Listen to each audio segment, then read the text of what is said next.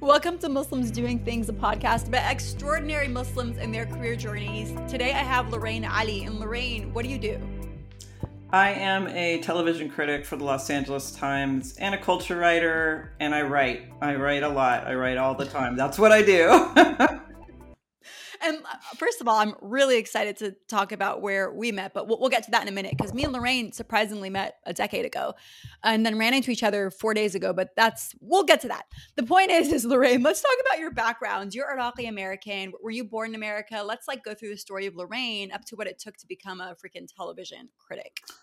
Well, I was actually born in Los Angeles, California. I am a native Angelino. My father is from Baghdad. He came here in the late 1950s, early 1960s.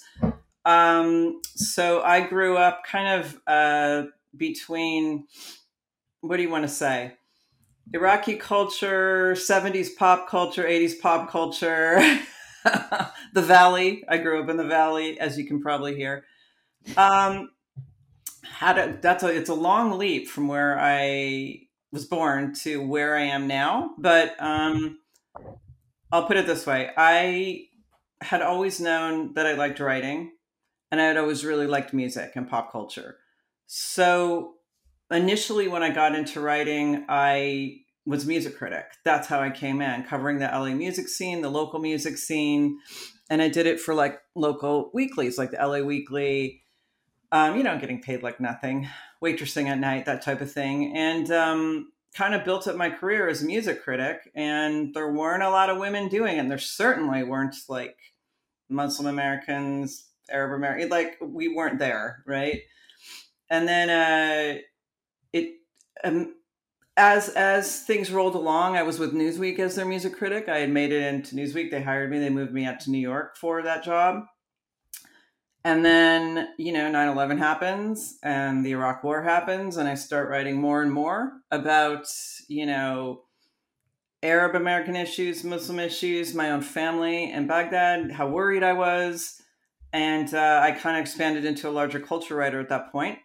Then started at the LA Times 10 years later, and I've kind of done everything there. I was their music editor. I was a culture writer. But now I'm the television critic, and I kind of use television as a filter to cover culture at large.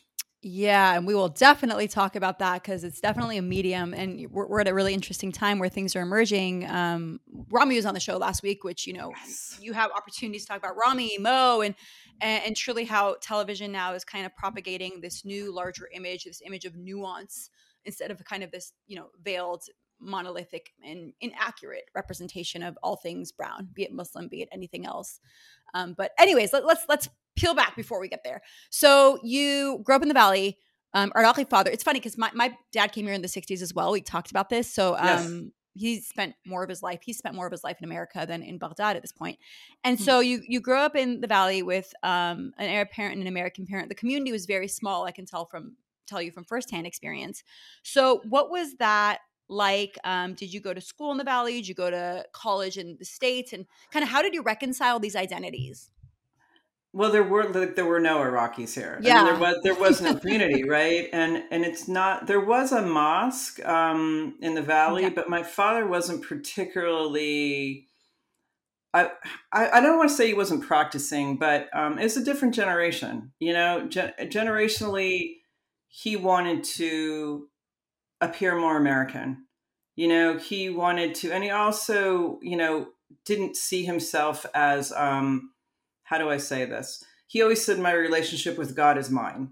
I don't want, an imam telling me what to do. That type of thing. I think it was a product of how he grew up in his own family.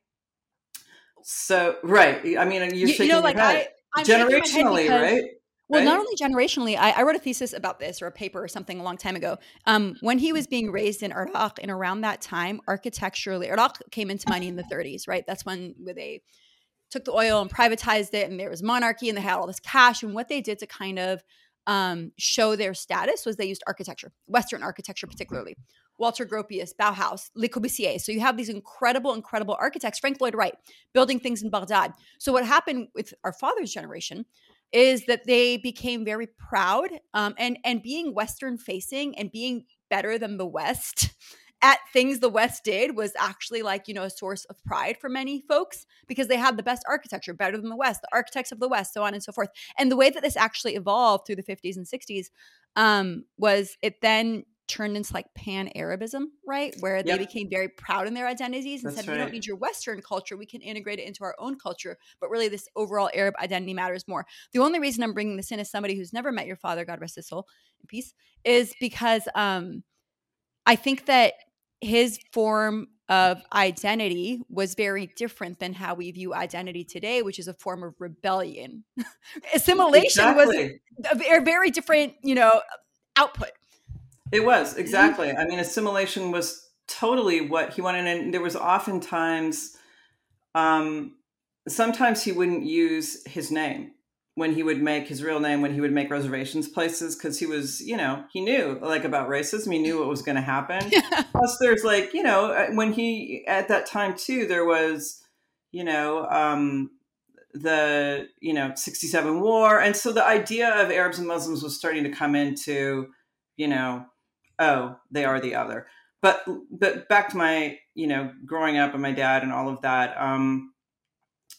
So I grew up mostly in an all Jewish neighborhood in the valley. So it was even more in terms of just like, all the different cultures that we were contending with. And my mother is Anglo. She's a California girl, grew up here, French Canadian roots. So, and she's Christian. So, we had everything going on there. We had the Muslims, the Christians, the Jews, we had everybody. So I don't know, you say like, how did you move between that? Well, what else do you know? Like, that's what I knew. What Right. else do you So know? like, it was normal, on summer vacation to go to Baghdad, You and then, went? You went as a kid? yeah, I did More than because once? Often? we went twice, and it was in the 1970s, as a little kid, and got to see the family and hang out with the family. And we would take, what we would do is we would hang out in Baghdad with the family. And then my dad would get really irritated with them because, it's family. I have like 35 first cousins. It's a crowded little house. And we would drive up to northern Iraq to get away. So we would take that trip all the way up, into the mountains, big long car ride in a car with no air conditioning in, frickin' July or whatever it was.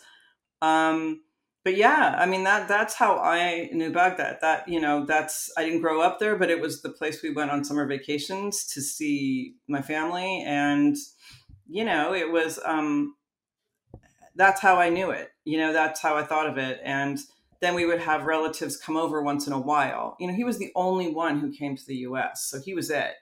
It's like my father. So yeah, okay, same thing. So early Yeah. wave. So they would come over, and the most awesome thing I remember though that is that his family business, his brothers and his dad, was a shoe factory, and they would make shoes, and they would send us a box like every year of shoes. It's so cool. Oh my God. I mean, they were like, my mom was like trying to hide them because they were horribly outdated. They would be like big candy apple red platforms, and this women were wearing those at the time, right? And there wasn't just, there wasn't like the whole movement of like shoving women in the background, but like, I love those shoes so much, those patent leather, like candy apple red platforms. When I think of Baghdad, oddly, that's what I think of. I love that. I love that so much. And it's funny because we would go back to Iraq a lot as kids, which is a very unique experience. My mom would really literally hustle our way in. This was when Saddam was the leader of the country. There was a lot of fear and risk. The borders were closed. We would like drive through Jordan. My mom, who's super anti-smoking, would just go to Costco and buy tons of cigarettes and bribe the border guards to let us in because she didn't want them to Wow. draw blood. They draw blood to make sure we didn't have AIDS. That was just the best practice. It's a sanctioned country. When Wow. how so many Yeah. questions nevertheless, right? Like a sanctioned country that wasn't getting syringes in and so on and so forth. But nevertheless, that so it's Aw. Saturday morning, guys. My kids just figured out I'm home, so we may be hearing them. But nevertheless, my memory of Baghdad also has fashion plays a big role because Oh before yeah. when Saddam was there, the internet was not, right. So there was a very vernacular local idea of fashion. And as social media has popped off, I follow a lot of Iraqi TikTokers and I'm like, yo, these people are like flyer than anything I've ever seen. Like they're putting me to shame, right? So it is an interesting journey in terms of fashion and how fashion has evolved with social and kind of an understanding of how to contextualize their own fashion with like the world. But Yeah. nevertheless, so when you're writing, did you have the clarity that you wanted to write about rock in general, or were you like, I just want to be a journalist? Because when I mean, I'm sure I wanted to be everything at some point in my life, and at some point I wanted to be a journalist, but I didn't have clarity. I was like, I want to be a journalist. My parents were like, cool, okay, tell us how you plan to do that. Yeah, that's funny. Yeah, because like I didn't really think I want to be a journalist. I knew that I loved music a lot, and I knew the local club scene really well and the local music scene really well, and it always resonated with me. Even when I was a little kid. I mean, it just was what I felt. And then I knew that I love writing. So I put the two together, and it's almost like, it's hard to explain, but it was like it was naturally happening. It wasn't like from the time I was a kid, I knew I wanted to be a journalist. It was like when I put the two together and they let me publish, something at the LA Weekly, I was like, oh, this is cool. Like, I like doing this. I can express myself this way. Um, and I think music is also, in a certain way, it's all up to interpretation. It's very non-literal, and I really love that as well. So, yeah, I don't know. It's funny. People ask me that all the time, and I just did not. I guess somewhere deep in me, maybe it was in there, but I didn't really consciously think I want to be a music critic. I want to be a journalist. I just followed that path, but I pushed like I can't say that word on here, but I pushed and pushed and pushed. I mean, the one thing was like, I was like determined to get my voice out there. It was more about my voice and my perspective than it was about becoming a journalist. It's so interesting you bring that up because as I was going through in my head the motions of becoming somebody who covers music, I was like, okay, you could probably be somebody who's very good at music, who's like, okay, they have particular skill, or you could be somebody who infuses culture into it. What was your journey, and at what point did you realize the power you had, and how did you manifest that? I think, when I had started with the smaller publications, writing for free, it was not about, I don't think that I felt I had much power. It was more about my passion for it, my love for it.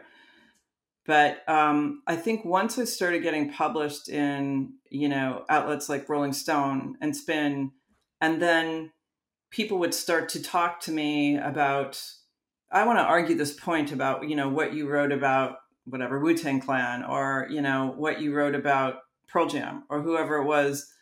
And then often in those circles, it was guys. And they would almost always, especially, South by Southwest, when I would go to those festivals and stuff, I would be the only girl standing there unless somebody's girlfriend was there. And I remember, one particular time, everybody like talking about something in a circle and literally like squeezing me out of the circle. And I was just like, boom, I just came in and I'm like, yeah, in that cover story I wrote for Rolling Stone, this is what I said. And you could feel like, whoa. And then I thought, wow, okay. So now, now I realize like what I'm doing actually, has some power in terms of like it's giving me some agency here that I didn't feel like I had before. But I think it was later, even than that, where I started to realize what I was writing was affecting people. And I think that came with a lot of the, Muslim American pieces I wrote, that, 9/11 and about Iraq War. I think that's when I started to realize, okay, that, there's people out there that are like starving to hear this, and people that don't want to hear it and are writing me letters, writing me emails where they like want me dead. So I was like, it's making a difference. And it's so fascinating because to be a critic, you have to have a perspective. To have perspective, there could be like, a positive point of view and a negative point of view.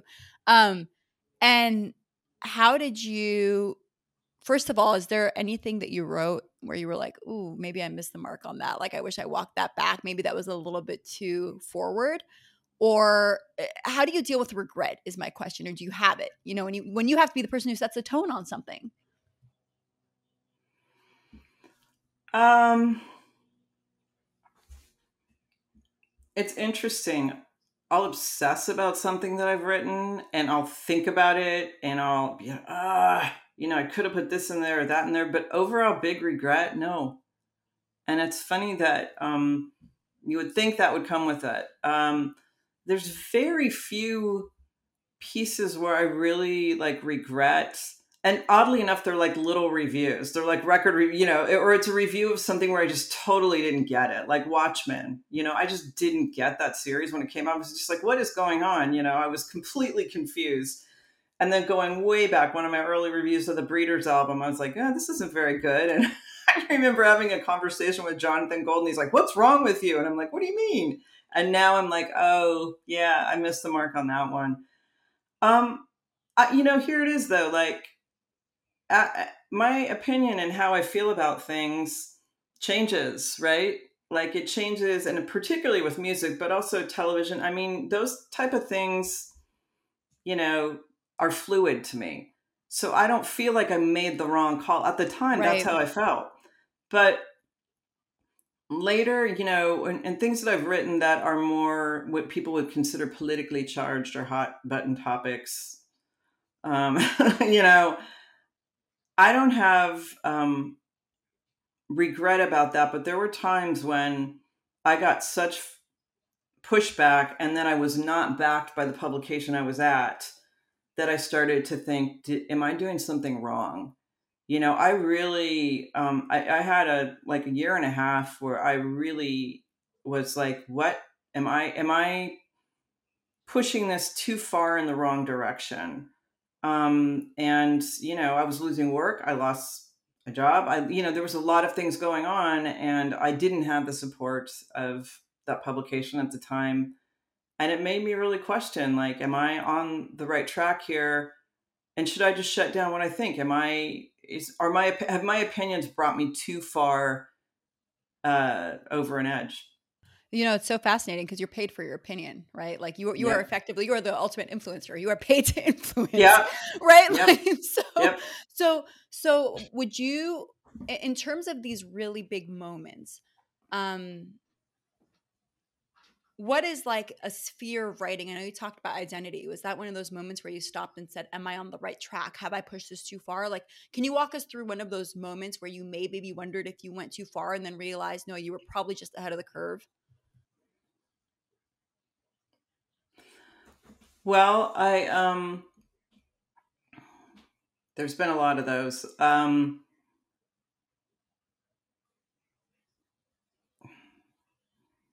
There's things I'm battling in my head, like whether I should talk about this or not, because it was like, they were things that happened that very early on, before people were getting doxxed, before there was armies of trolls on social media. It was the very beginning of that, right? And I wrote a piece about Ayaan Hirsi Ali and the embracing her. And I think she had written the book. What was it called? Infidel? I can't remember. But I had reviewed that book and I found it like incredibly insulting. Do you know much about her? I sure do. Yeah. Okay. So I found it incredibly insulting, and nobody was really talking about that. It was just like a given that she was a poster child for, how bad, Islam is, and nobody would question it. And so I reviewed it, and I also kind of interviewed her, and I said that I was like, this is, biased. It's not. It's. I basically said that. And this was Newsweek, and I wrote it in Newsweek, and I got a ton of the organized Islamophobes. I realized then there was an organized effort of Islamophobes across campuses, whatever it is, kicking back the media. They, it flipped the switch, and they went into action. And I didn't get backup for my publication, so that's when I thought, hmm, I'm sorry, I forgot what the question was, but that's when I thought, oh, okay, like You maybe I didn't do this right. you went too far. You know, it's But I fascinating. didn't. I look at it now and I'm No, like, you nobody did else. the yes. Exactly. Yeah, Okay, you thank did the you. right thing. And I was like, but So you I have got, validation in 2022 for me. That thank was you. really But that work was fed deeply into the Orientalist narrative. yeah, but the And we didn't have the community, counter work. no, but I did not also have a lot of backing from the community. It was silent. Everybody was scared. It was like a really horrifying, scary time. And I did not have the backing of the community. I felt so alone. And I don't know how else to put this, but it was like, you know, I am doing what I know is right, and I don't have a choice to say something else. It's not in my head, I don't have a choice to say something else. As a person who has gotten forward with their opinion, whose work is that, this is what I have to say. And so, yeah, it felt like going it alone for a long time. And now it's fantastic when I hear, especially younger journalists coming up to me who are, Mina or whatever they are saying, "Oh my God, you're the OG." I'm like, "Oh my God, I'm old, but thank you." No, Thank you. definitely resonates. I've talked about this in a few other episodes. How like the narrative of Muslim Americans has shifted, right? Like 2000s to 2010s was like, we are not terrorists. That's all we have to say. We have nothing else to add aside from we are not terrorists. And I think that was also the time when you saw, and I don't think I've discussed this, but as I think through it, that's when we kind of reflected that politically. And so people, when Muslims started voting and there was kind of a push to vote, it was to vote Republican, to vote for Yeah. George Bush, right? And like to kind of just really prove that we're one of you. And in 2010, it was like, oh no, like we're really good people. The imperfect Muslim was not a concept, and that evolved to like we're also beautiful and we can sell things. And now we're in this era of like, hey, dude, you're the OG. Like you called things out when we were talking about how we needed to like vote for George Bush to like right the wrongs in the Middle East because we were so American, and you're either with us or against us, and we're clearly with you. You being this like effectively larger Orientalist narrative. Right. So first of all, hats off. If I was on social at that point, I would have definitely, been all for you. But though I'm a decade or however long late, yes, well done. Um, and so to kind of pull back to the tactical, you're writing pieces, you're doing it for free. You start getting paid probably a little bit, and then do you like get picked? How does that work? Like, do you get picked up by? Was Newsweek your first like full time job? Newsweek was my first staff job. It was like waitressing was staff job and then Newsweek. And in between was a ton of freelance. So I had started working my way up, like sending out like all my clips and basically the reviews I had done, for free to Spin, to Rolling Stone, to Option Magazine at the time, which was, alternative. It was alternative music magazine when there really was an indie music scene. That's kind of how I came up in that. And I think really what happened is it was at a time when there was a lot of women coming up in the indie scene, whether it was Bikini Kill, Hole, whoever it was, Alanis Morissette, Liz Phair, and there weren't a lot of women writing. And so the LA Times came to me at that time, Robert Hilburn, and brought me on as somebody that started writing regularly for them. And that was really kind of like my first big mainstream breakthrough. And it wasn't on staff. I was just a regular writer for them. So I did cut my teeth kind of at the LA Times. And I remember writing about like Snoop and all this stuff that was very 90s. But I was into it, and, some of the people too, I knew like coming up in the LA scene, like I knew Perry Farrell, I knew Jane's Addiction, like I hung out with them. Like I knew people that, were kind of precursors to this scene. So I had deep knowledge of it already. So yeah, I mean, I just kept, I wrote like crazy for the LA Times. I did tons of live reviews. For Option, I interviewed Nirvana. I've interviewed like many people now that people are like, oh my God, you got them. But I interviewed Pearl Jam, which was impossible to get interviews with them. That was a little later, but, so many, Suge Knight. I interviewed so many people at that point. And Salt and Pepper. It was like, it was fun. It was great. And it was just like, it was really nice because you'd walk in the room, especially with the women. They're like, "Oh, thank you, my God, there's like another woman here," And then with the guys, I just remember like, depending on who the band was, just like walking in and just wearing super baggy clothes, no makeup, pulling my hair back. I'm like, I'm good because often you're the only girl in the room except for whoever groupies are, or whatever you want to call them, and like just having to just I'm overdoing it in a way of like, okay, but yeah. So then I freelanced for a while and I built up my reputation and I became a columnist at Mademoiselle. And that's actually where I wrote one of my first pieces about being Muslim and Arab, because I was talking about it was before 9/11, but I was, things were ramping up. It was, there had been the Oklahoma City bombing and people had blamed that on Muslims really early on and Arabs. And of course it was not, right? So, I'd started kind of writing some things like that, but just built up, all my music writing. And then the Newsweek critic job came up, the staff job in New York, and I threw in for it and I got it. And they moved me out there. I think it was 2000 or 2001. It was right before 9/11. And yeah, and I lived in New York, did that job. And I was in New York during 9/11. Actually, I was in Cairo on 9/11, but that's a whole other story. That was crazy. But yes, so that's how I ended up at Newsweek. Was that a super long answer?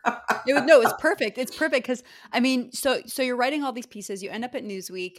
You're clearly very good at getting in front of artists. You're clearly very good at like getting them to tell you cool things, and people want to read what you write. And at Newsweek, do you effectively cover music for the next decade before you move to the LA Times? I start out with music, and I do that for quite a while. I got Jay-Z, which was like one of my favorite interviews. And then I started writing more about larger cultural things, whether it was, I remember writing about this kind of religious right movement of what do you want to say, young people, abstaining from sex until they were married. So I wrote about that, like a cover story about that cultural stuff, right? But mostly when I was branching out, it would be like trends or something like that. But then I started writing a lot about, like, one of the first pieces I wrote was about the Muslim, what it's like to be an Arab and Muslim comedian, around 9/11. How do you make people laugh right now? When your name is, Abdul, and you're getting up to tell jokes about it, how do you make people laugh right after 9/11 when they're terrified of you? That was one of the first pieces. So yeah, I started branching out more like that. And then by the end of Newsweek, I was writing culture stuff widely. So then I was writing more about culture by the time I got to the LA Times. So when I say culture, it's anything really. It's really hard. Like, I write about media, how media covers things, wrote about the rise of Al Jazeera. I wrote a lot about my own family, my concerns about them in Iraq, and then the refugee crisis. But then I would also write, like writing pieces about the power of music psychologically, things like that. I would just kind of do all sorts of different things. And there was a lot of freelancing in that time period. I wrote for the New York Times, GQ, and did a ton of hits on television, like all the VH1, whatever those VH1 things were, like where they would interview you about the history of music. I did a lot of those. Do you pretty much get passes to anything in that position? Are you like, hey, Jay-Z's in town, and somebody gets you a pass? Is that how that works? I'm curious. Oh, well, if you set up, it depends on what you're going to do. If you want to review the show, you contact the publicist and say, hey, I want to review this. And if you want to interview them, you contact the publicist for the record label, or with television, with the studio or the platform. Hey, I want to interview fill in the blank, Rami. And that's how it happens. You can't like really just show up, Hey, I'm with the Times. Hey there. Hi, it's me with the earbud that doesn't fit. Can you let me in? So yeah, no, you kind of have, but after a while they get to know who you are. And if they know to trust, that you're going to do that's another thing. Like you have to be on the up and up, because I've seen so many people come into journalism and like sort of abuse that in a way, or not, or say they're doing one thing and do another, and they don't last very long, because you do have to keep these relationships. Doesn't mean you have to do what they want you to do, but you do have to like be solid and stick to your word. And produce, right? Like at the end of it, you have to produce work that reflects the experience, right? And like, Hell yeah. so that's, and so by the time that you're there, at what point did you move to the LA Times? Around what year was that? I think it was 2011. Right around when we found each other on Twitter. Yes, it would be. That would be exactly. Yes, it would be. So in 2011, I don't think the listeners, I don't know if I've ever talked about this on the pod, funny enough, because it was a really important thing at the time. But I started TEDx Baghdad when there was like this big rise of TED with a few people. Me and Lorraine somehow got connected. She's like, I'm Iraqi and I want to go to TEDx Baghdad. And I was like, sure. And facilitated for her to go to Baghdad.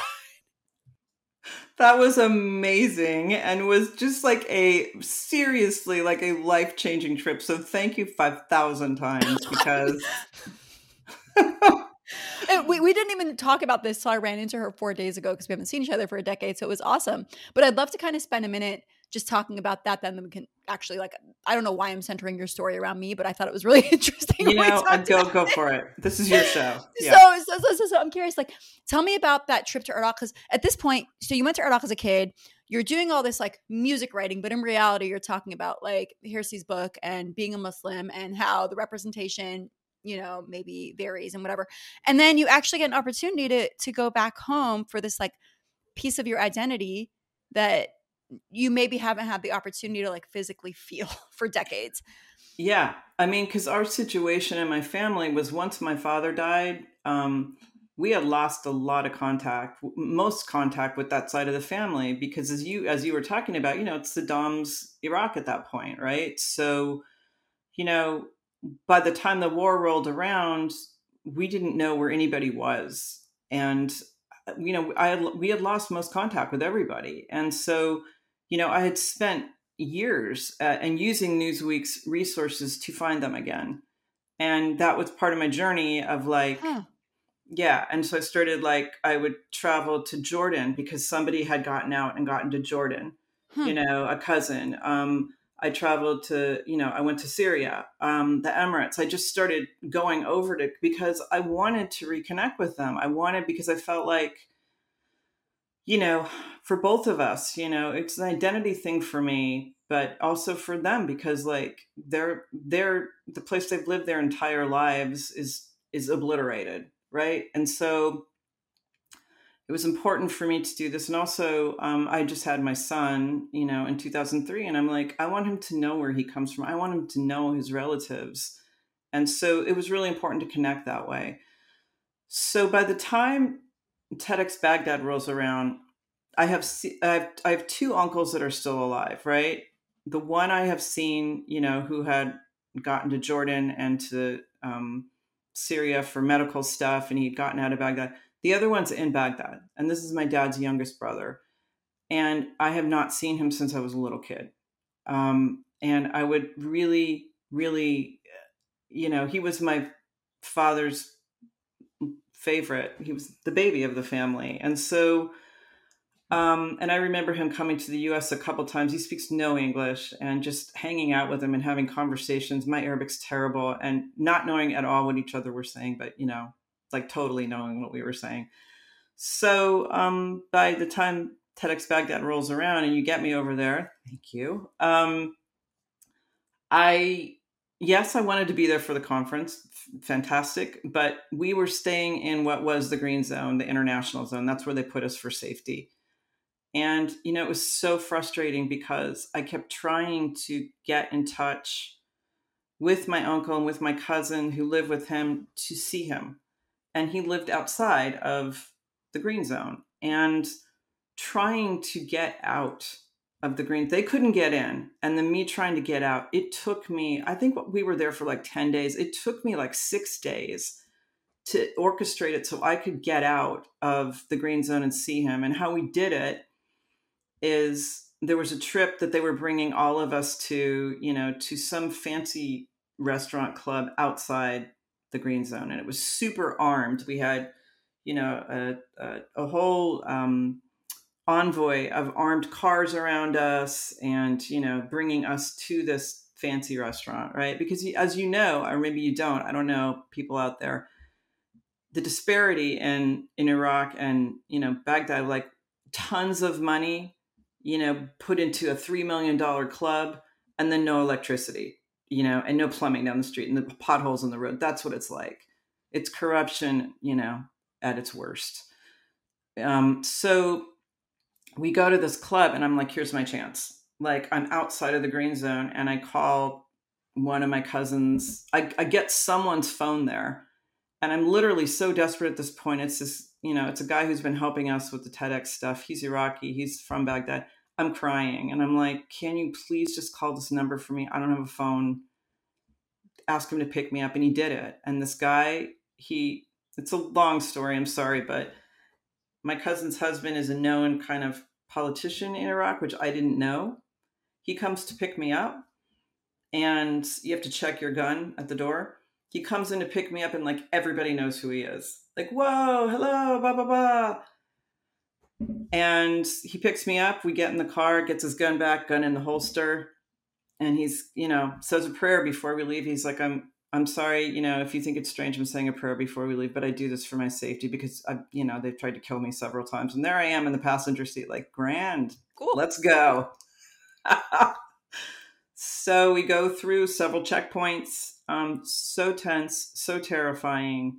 Everybody knows who he is. Everybody. The guys at the checkpoints, I'm like, we're going to get killed. We get to my uncle's house finally after all this. We're talking like 30 years I haven't seen him. And we pull into the courtyard and he's standing outside. And, I never got to see my dad grow old, but we pull in and I see him and I'm like, okay, there's what my dad would have looked like if he had had the chance to grow old. And it was just like amazing. It was amazing. And then I off and on spent the rest of the trip with them. Yes, I did my TEDx stuff. Thank you for getting me there. No, nobody's keeping track. Don't worry. But it was like, it was reconnecting with my cousins. And there were things that they had kept of my dad's from when he visited there that they gave back to me. His briefcase. One of my cousins had his briefcase from the 1970s. It was just with his initials on it. It was amazing.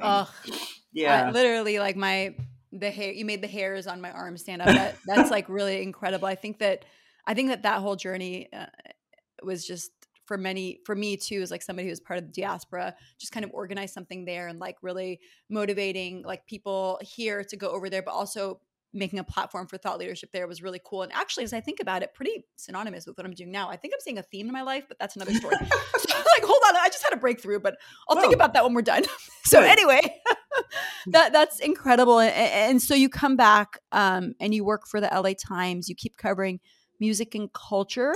And yeah, I am the music editor at that point. The editor is like the head honcho? The editor's like, yeah, I'm running the music section. Just wanted to make that clear. Anyhow, so what's the quick thing you were going to say? Oh, well, when I was in Baghdad, I did have a phone, but it never worked. I had my phone, but it was never working except when we were at the checkpoint. It's dead silent. All the cars are being funneled into this, and you have the windows open because it's hot. And what happens? My phone goes off and, I know, because my cousin had given me the phone and the ringtone it's Sexy Back. Like, who got Sexy Back? And then I'm thinking, here's where my life as a music critic and music editor collides with sitting at this deadly checkpoint in Baghdad. It was nothing sexy about it, folks, for anybody wondering. Nothing sexy about it. Oh gosh, that's so funny. And of course, that's only how it happens. That's probably the only time that ringtone ever went off, actually. And so you're the head honcho, you're at the Times. You continue to write. What's the transition from that to television? Was it something you sought after, or were they like, okay, this woman's talking about music, but actually she's talking about culture. We need somebody who's able to be this strategic and analytical at a societal level. When we talk about TV, she's our girl. The second part of that, yes, that when they came to me to be the television critic because of those very things, because my scope is wide, and because I don't believe anything happens inside of a vacuum. Films, music, television, politics, media, nothing happens in a vacuum. It's all connected. So I've always written like that. And in between, I'd come in as music editor, and then I moved over to writing. And when I moved over to writing, it wasn't just music, it was about everything. Like I wrote a piece about American Sniper. I wrote a ton of stuff. I wrote Omar Sharif's, an appreciation for Omar Sharif, all sorts of different things. I wrote about, Straight Outta Compton, the film. I went on set with, Dre and Ice Cube, everything. I was writing about everything.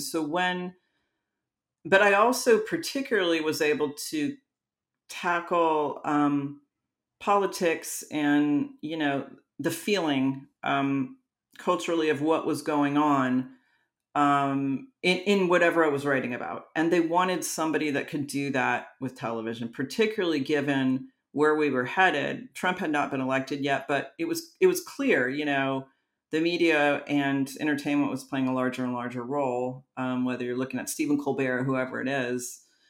And so they came to me and said, yeah, now we have, the television critic position open. Do you want it?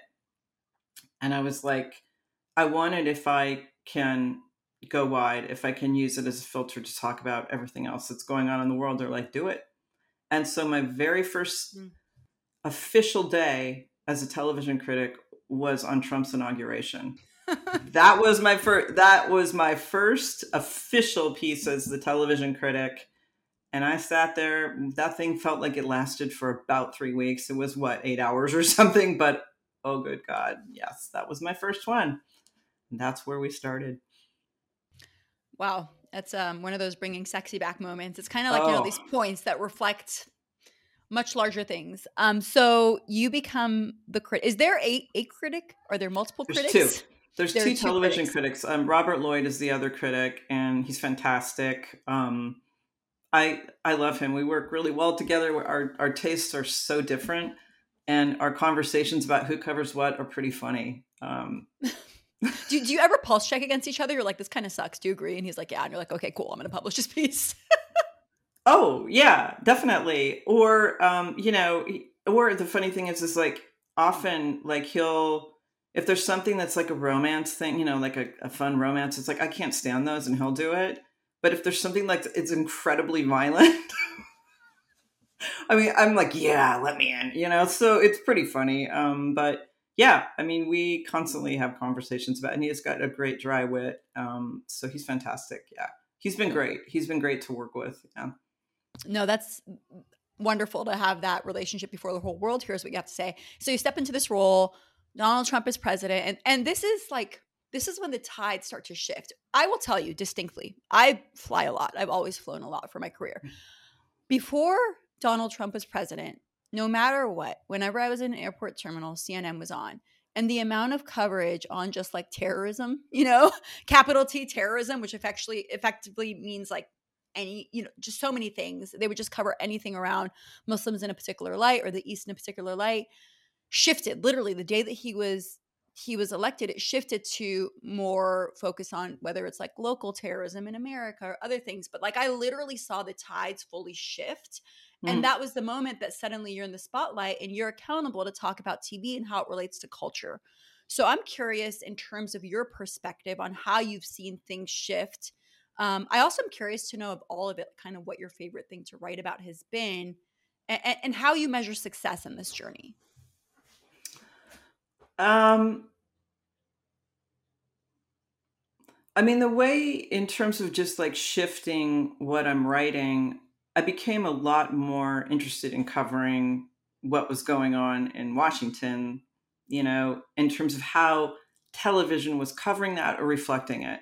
Whether you're talking about Veep or whether you're talking about how, 3 different major news cable platforms, how Fox is covering it as opposed to CNN or MSNBC.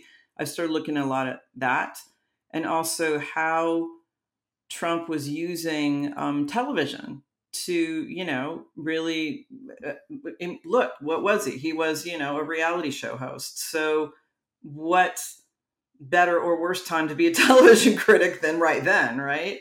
So I did a lot of that. I talked a lot about his work as a showman and his use of television media, and how the media giving him more power or less power? Should we cover him or not cover him the way all those questions, and there were ample opportunities.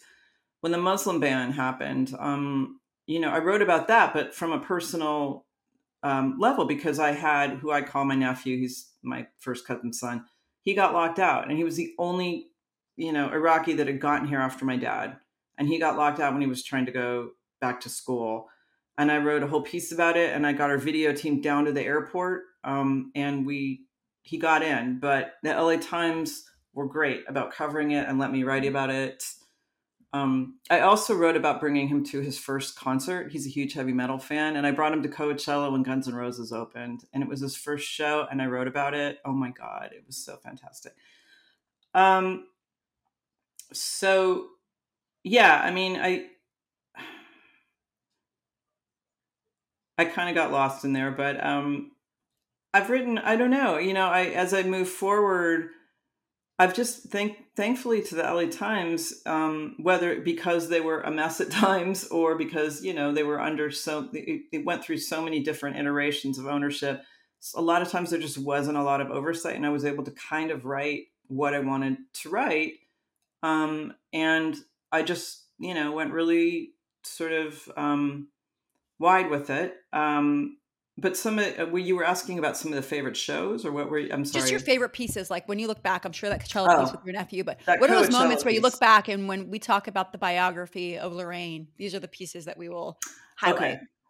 Okay. One of my favorites was way back when, and it was for a magazine nobody remembers called Raygun, and it was about Palestinian rappers and Palestinian American rappers in Ramallah. Like they would spend their summer in Ramallah.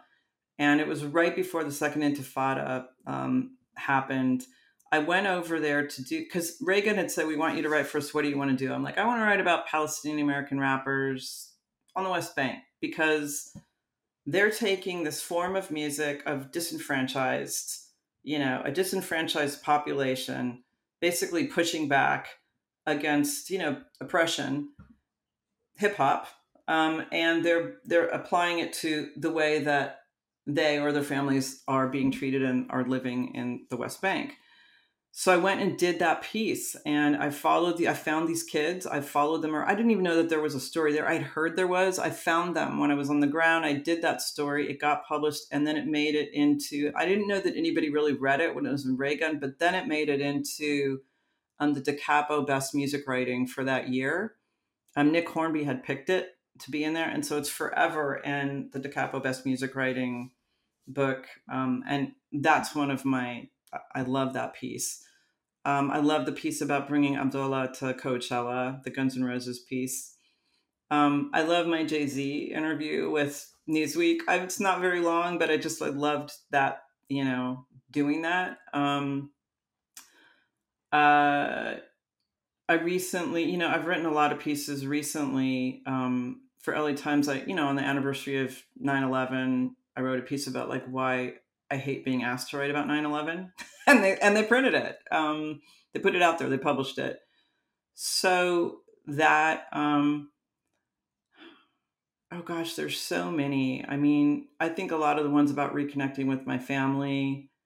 And then some things are actually appearances on like radio and television where I talked about certain things. I actually cried on NPR about my uncle dying. One of my uncles dying. I cried on NPR when I was talking just about the experience of him dying, him fleeing Iraq, dying in Syria, and them trying to get his body back into Iraq to bury him in Najaf. It was just, yeah. It's not one of my favorite times, but it's marks a really huge moment in my career. There's so many times. I mean, I loved hanging out with Nirvana and Courtney Love. All of that. I loved doing that Straight Outta Compton piece on the set where they recreated LA in the 1980s. And I got to sit with, Ice Cube and Dre while we're talking about it. and watching it recreate. So I love that piece. There's so many. This is a hard question. How much time you got? Honestly, it's been one of my favorite answers. I'm just kind of living through your experiences, and it's fantastic to know. Kind of, it's impossible to calculate because I talked about how you measure success, but if I think about culture being filtered through the lens of a woman, an Iraqi woman, a Muslim American woman, somebody who has these perspectives, and effectively that being the lens that ends up imprinting so many people, can't calculate it, but that's effectively what's happening, right? Which is like very cool. Like you are the OG influencer, truly. And I have two questions. The first is what's next for Lorraine? And the second is where can people find you to be influenced by you and keep up with your journey?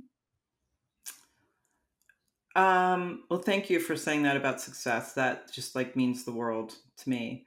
I mean, my own idea of success, I guess, is just feeling clean about what you're doing and making a living with it and it making an impact,